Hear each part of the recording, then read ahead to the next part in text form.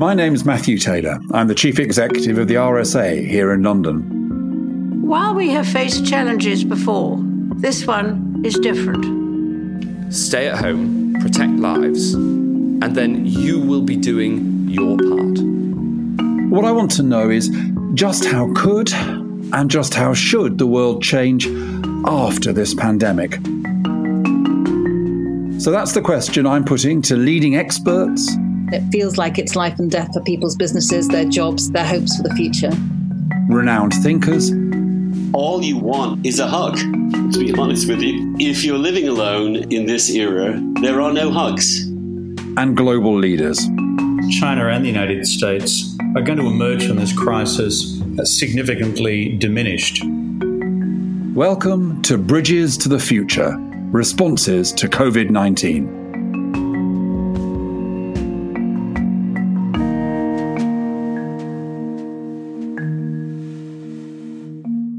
Well, it's a great pleasure to welcome to Bridges to the Future Don Tapscott. So, Don, there's lots of ways in which I could introduce you, but how do you want to introduce yourself? Well, I'm a researcher. I guess I'm a change agent. I'm an educator. It's my birthday today, and I'm kind of feeling old, too. Oh, happy birthday. Yeah. I started in the late 70s at Bell Northern Research, which was Canada's Bell Labs. And we had this crazy idea that everyone was going to use a computer, because back then only programmers did that.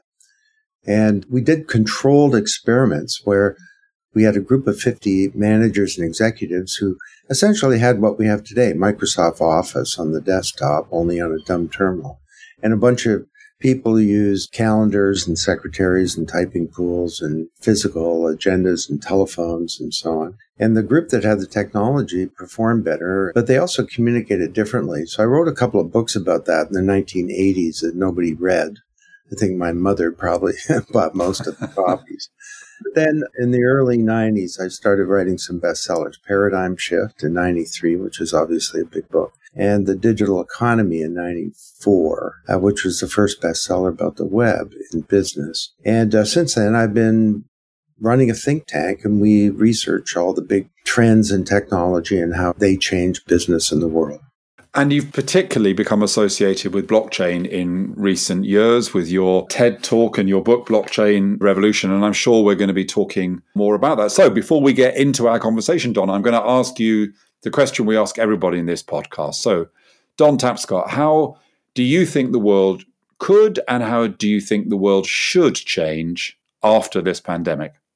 Well, I think that there will be a whole number of very strong, permanent type changes. Some are pretty obvious, the ascendancy of online shopping. I don't see us going back to traditional stores, at least not in the way we did in the past. Some brick and mortar retailers will survive, but I think it's going to be very different. I think that we'll see the end of cash. Turns out that cash is not just the foundation of organized crime and the drug industry and tax evasion and so on. It's also dirty and it carries viruses. So we can talk about that.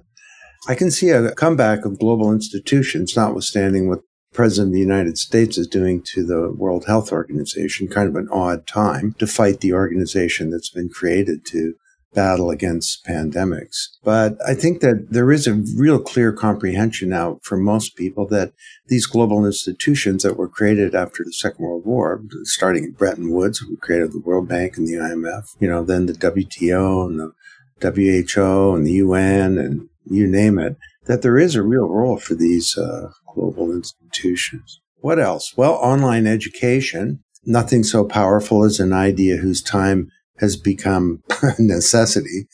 I reflect on my own history. In 1976, I took an online graduate course in statistics when I was doing my graduate degree, and we all worked at terminals connected to the data center at the university. It was personalized. It was focused on me as a learner. There were no lectures, but the statistics lecture by definition is a bust. There's no one size fits all for analysis of variance. Everybody either gets it or they're confused. And I figured, wow, lectures will be gone in a decade. And here we are still today with a prof standing up in front of hundreds of students and explaining, what a t-test is. I think we'll be a society of clean freaks. Personal hygiene, sanitation is top of mind. The destigmatization of government is another one that I've been writing about. I don't think it means an end to the crisis of legitimacy of democracy. Democracy's in deep trouble right now, but the sort of Ronald Reagan, Margaret Thatcher, government's not the solution to our problem, it's the problem. I don't know. It's tough to be a libertarian right now because it's very clear. I mean, you look at the U.S., the Center for Disease Control, the Food and Drug Administration for vaccines, the Army Corps of Engineers, you got the Federal Reserve trying to fix a problem and avoid a depression. I think that there's a clear comprehension for the role of government. I mean, some other big ones that I've been thinking about, we're going to get serious about a universal basic income. Andrew Yang popularized this in the Democratic Party primaries, but it's not just because of the current situation. You can't let people starve to death in an advanced country. But, when you think about the impact of this new wave of technology, 48 of 50 states in the U.S., the number one job type for men is truck driver. I think that's gone, not in 100 years, in a decade. So we're going to have to, dig down and think hard about that. Some of the other ones, virtual workplace. Obviously, we're all working at home. A lot of companies deciding we're just not going to go back to an office. I'll just tell you one other that I've been thinking about. The expression, think global, act local. I think that we're now starting to understand that acting local is acting global. If one person doesn't act in a socially responsible way during a pandemic, they can affect the future of the world. I mean, one person gets a virus and 3 months later, the global economy is shut down and, hundreds of thousands of people have died. So I think when this ends, there'll be some really big changes in how we perceive ourselves globally. Sure. And, you're going to get the nationalists and jingoists try and use the crisis to foment national fervor, scapegoat other nations and so on. But I think the stronger trend will be a deep comprehension that we live on this planet together. So, Don, you've been writing about, you're a technology guru. You've been writing and thinking and popularizing thinking about technology for several decades. And that must have developed in you some views about what it is that accelerates and what it is that holds back the take-up and spread and use of technology. There is that quote which is attributed to Bill Gates, but all sorts of other people as well, which is that we tend to overestimate what technology will change in a year, but underestimate what it will change in 10 years. What do you see as the things which drive rapid technological change and take-up? And do you think that crisis, like the one we're living through, is one of those things that accelerates or inhibits technological change? I think it accelerates it. I mean, this is one of those turning points in history. As we've been talking, the pandemic has already changed our lives, our impact on society, and we won't grasp the magnitude of that for a long time. But it's also causing us to examine our leaders, our institutions, and our systems. And it turns out technologies like artificial intelligence, the Internet of Things, and so on can have a really big impact in a situation like this. Now, as you know, the big one that I've been focused on recently is blockchain, because I think it's the foundation for the whole next era of technology, the next decades. And the short version of that is that for 40 years now, we've had an internet of information. But if I send you some information, I'm actually sending you a copy, an email or a PDF. Even with a website, I keep the original, and that works great for information. But when it comes to things that really matter in an economy, or for that matter, in a pandemic, assets, things like money or intellectual property or PPEs or securities or the data in our identity or votes. A vote is an asset, something of value that belongs to somebody. Copying those is not a good idea. So cryptographers have called this the double spend problem for decades. And the way that we manage this problem is through big intermediaries like stock exchanges, credit card companies, governments, social media companies perform all of the business and transaction logic for every type of commerce. They identify who you are. They identify the asset. That's $1. That's a stock. They clear and settle transactions. And they keep records. But there are growing problems, and I'm not going to go into that now, but what if there were not just an internet of information? What if there were an internet of value? Some kind of vast global distributed ledger where anything of value from money to securities to, music could be stored, transacted, managed in a secure, private way. That's what blockchain represents. It started with Bitcoin because this anonymous person or persons, Satoshi Nakamoto, in 2008, cracked the double spend problem. Wrote this paper that I think was the biggest innovation in computer science in a generation. And now, for the first time ever, people can deal with assets peer-to-peer, and trust between them is not achieved by an intermediary. It's achieved by cryptography and some clever code. So this is an extraordinary thing, and it has huge implications for every institution in society. And it turns out that it could make a real big difference during a pandemic. So, Don, when I read the paper, which anyone can read, you've put it out there for anyone to read, which is around the relevance of blockchain to the kind of crisis that we're living through, there were kind of three things that I came out of reading that document with. The first was the vast range of things which you think could be influenced by blockchain, that could be made better by blockchain, whether it's medical data or supply chains or just getting the economy moving. The second thing I felt was that there was almost a kind of tone of poignancy in it, which was we could have been getting a lot of this stuff in place over the last few years, and we haven't. And so sadly, we're talking in this document about things that we can start to do or that we can prepare for the next pandemic. But wouldn't it have been great had we been in a better position to use this stuff now? And then thirdly, that really to make blockchain work is not just a technological issue. It involves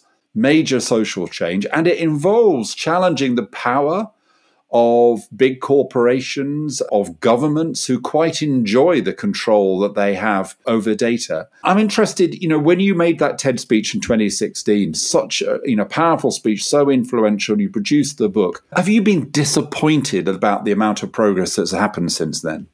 No, disappointed wouldn't be the right word. First of all, the book holds up extraordinarily well. But I think that if we look at how different areas and different industries have been affected, it's been quite fascinating. I call it uneven and combined development. In some areas, it's happening way faster than anyone thought. I mean, in the book, we said we thought venture capital would be completely disrupted in a decade. It was completely disrupted within 18 months of writing the book, as you had people using blockchain to raise tens of billions of dollars. Trade finance, trains and boats and planes and trucks and airplanes and borders and escrow agents and tax authorities and all these old traditional systems, pay stuff moving around with faxes and paper and phone calls and so on. Imagine if all of that is a shared network state or real time, you can see everything, where there's a single version of the truth, where there's no 3-day payment or settlement period, because a payment and a settlement's the same thing. It's a change to the ledger.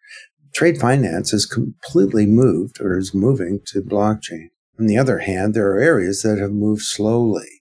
We were very hopeful that land titles, a big problem, 70% of land titles in the world are not enforceable. You're in Honduras, some dictator comes to power, it says you may have a piece of paper that says you own your farm, but the central government computer says my friend owns your farm. It's a huge problem. In India, it's probably 80%. You go to change a land title and somebody's bribed a local clerk and you don't own your land. But it turns out the really big problem there is not getting this stuff onto a blockchain. It's having a valid land title in the first place. But I thought the way that you described it was actually quite accurate, even sort of lucid about blockchain and pandemics. The potential there is massive. And imagine a world where we had done this years ago. We'd have the kind of data that we need to spot something like this early warning system and stop it. Supply chains, how can it be we have trouble getting a paper mask to people? Or something like hoarding. The reason that people hoard is because they have fear and they lack transparency into the supply chain. Well, blockchain will be the foundation of supply chains, and you'll be able to know. You're not going to buy 3 years of toilet paper if you know that there's toilet paper coming tomorrow. And you'll know the authenticity of a ventilator and where it came from and its provenance and that it was certified and all the rest of that. But to your point, I think that there have been some things that are slowing this down. The technology is still got a way to go. I mean, there are 1,000 different blockchains, and they don't yet interoperate, although that's changing quickly as we speak. There's a big perceptual problem. Most people think this is about Bitcoin. It's not. And about criminals. Well, it's true. Criminals use Bitcoin. Criminals are always the first to adopt exciting new technologies. And we estimate that up to 1% of all Bitcoin transactions are for nefarious reasons. But 3% of all cash is criminal activity of some kind. But there's this crazy perception. And that's reflected in all kinds of ways. I mean, one thing, this guy, Chris Giancarlo, former head of the CFTC, the big commodities futures market in the United States, the biggest stock market that nobody's ever heard of.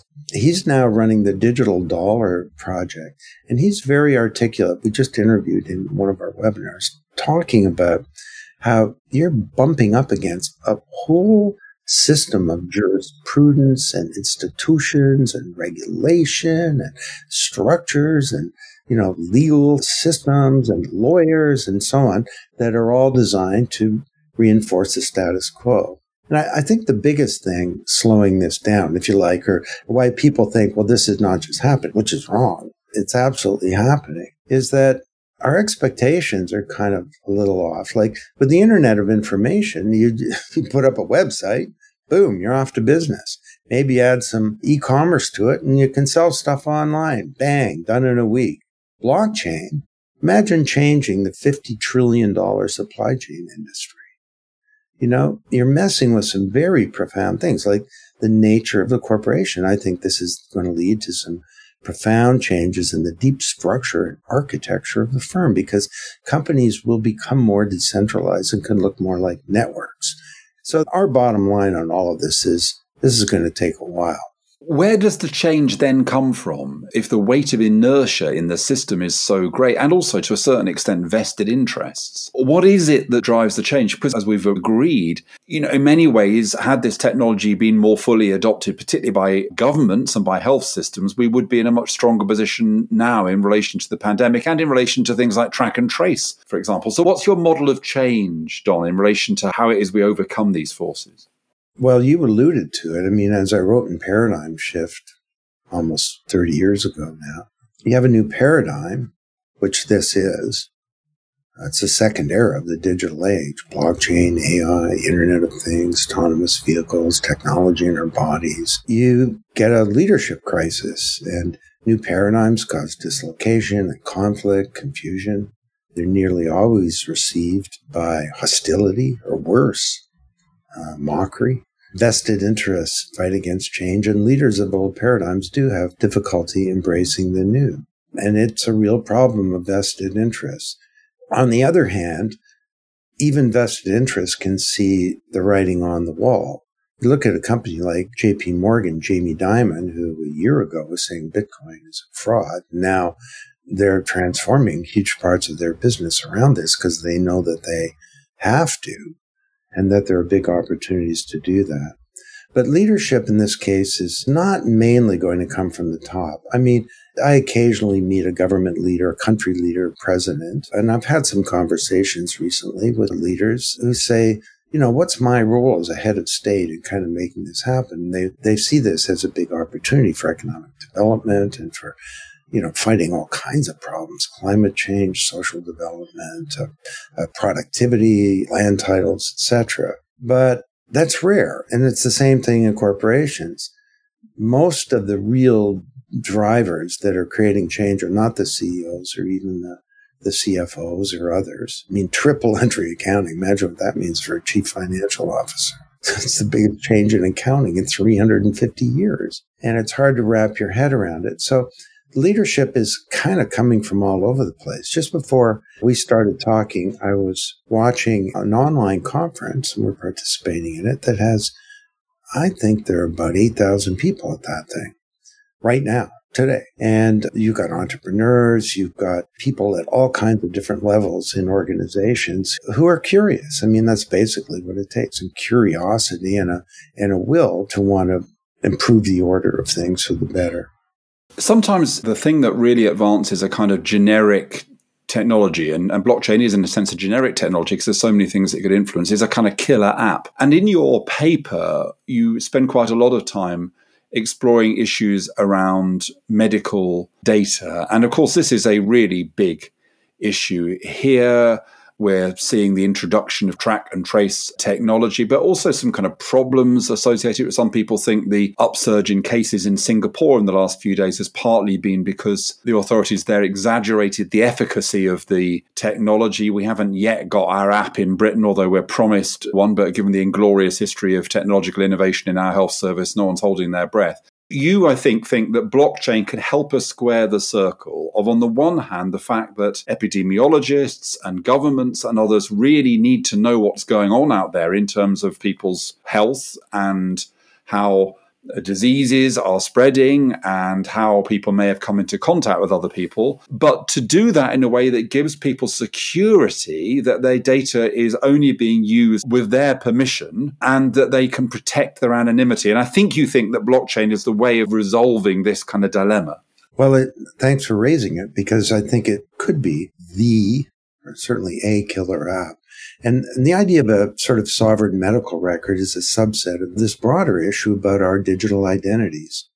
And I'm coming to the conclusion that there are 2 or 3 big issues facing civilization. One's climate change, but this is another one. And if you think about it, we all have these digital identities. The virtual Matthew knows more about you than you do because you can't remember what you said a year ago or bought a year ago or your location a year ago or what diagnosis you had or what medication you took or, what you got on a test and there are dozens of classes of data, but the virtual Matthew is created by you, but you don't own it.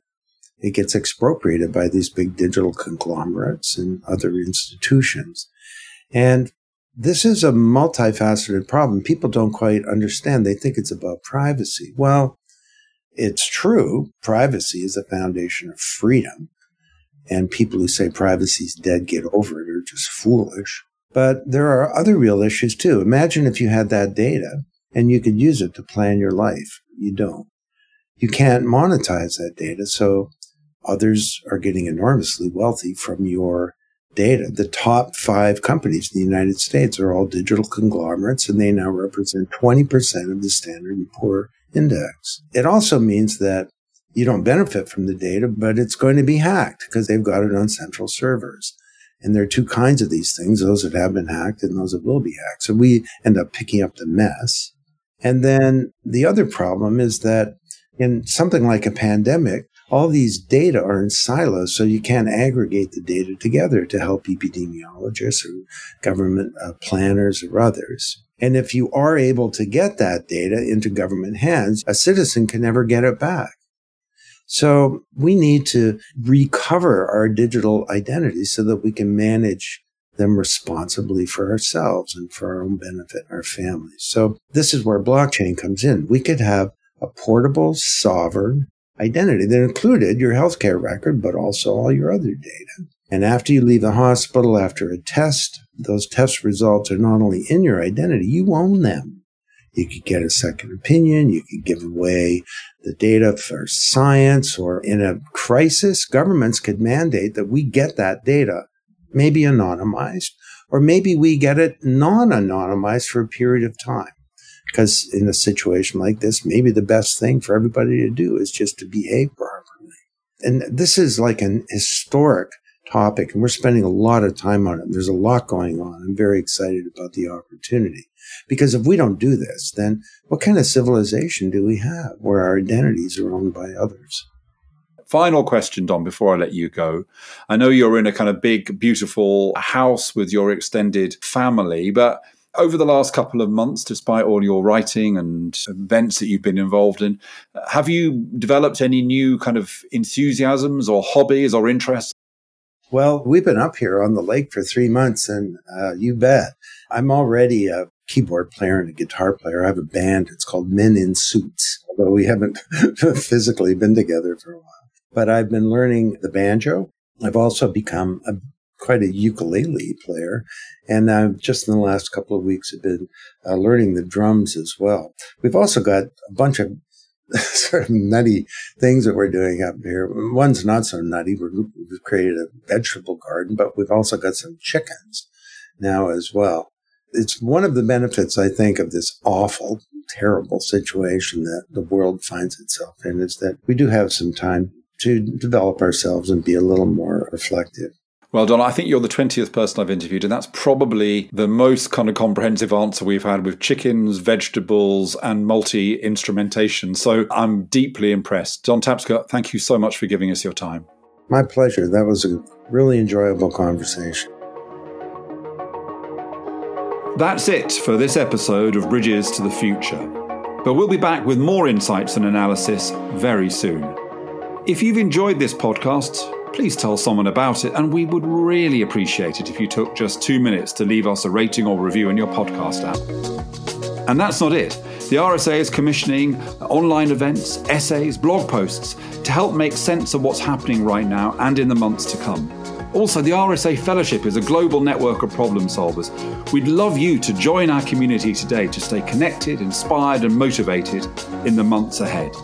You can learn more about the Fellowship or the work that we're doing on the pandemic and the world after it by going to the rsa.org.uk or clicking the link in our bio. But for now, thanks from me, Matthew Taylor, and my producer, Craig Templeton-Smith.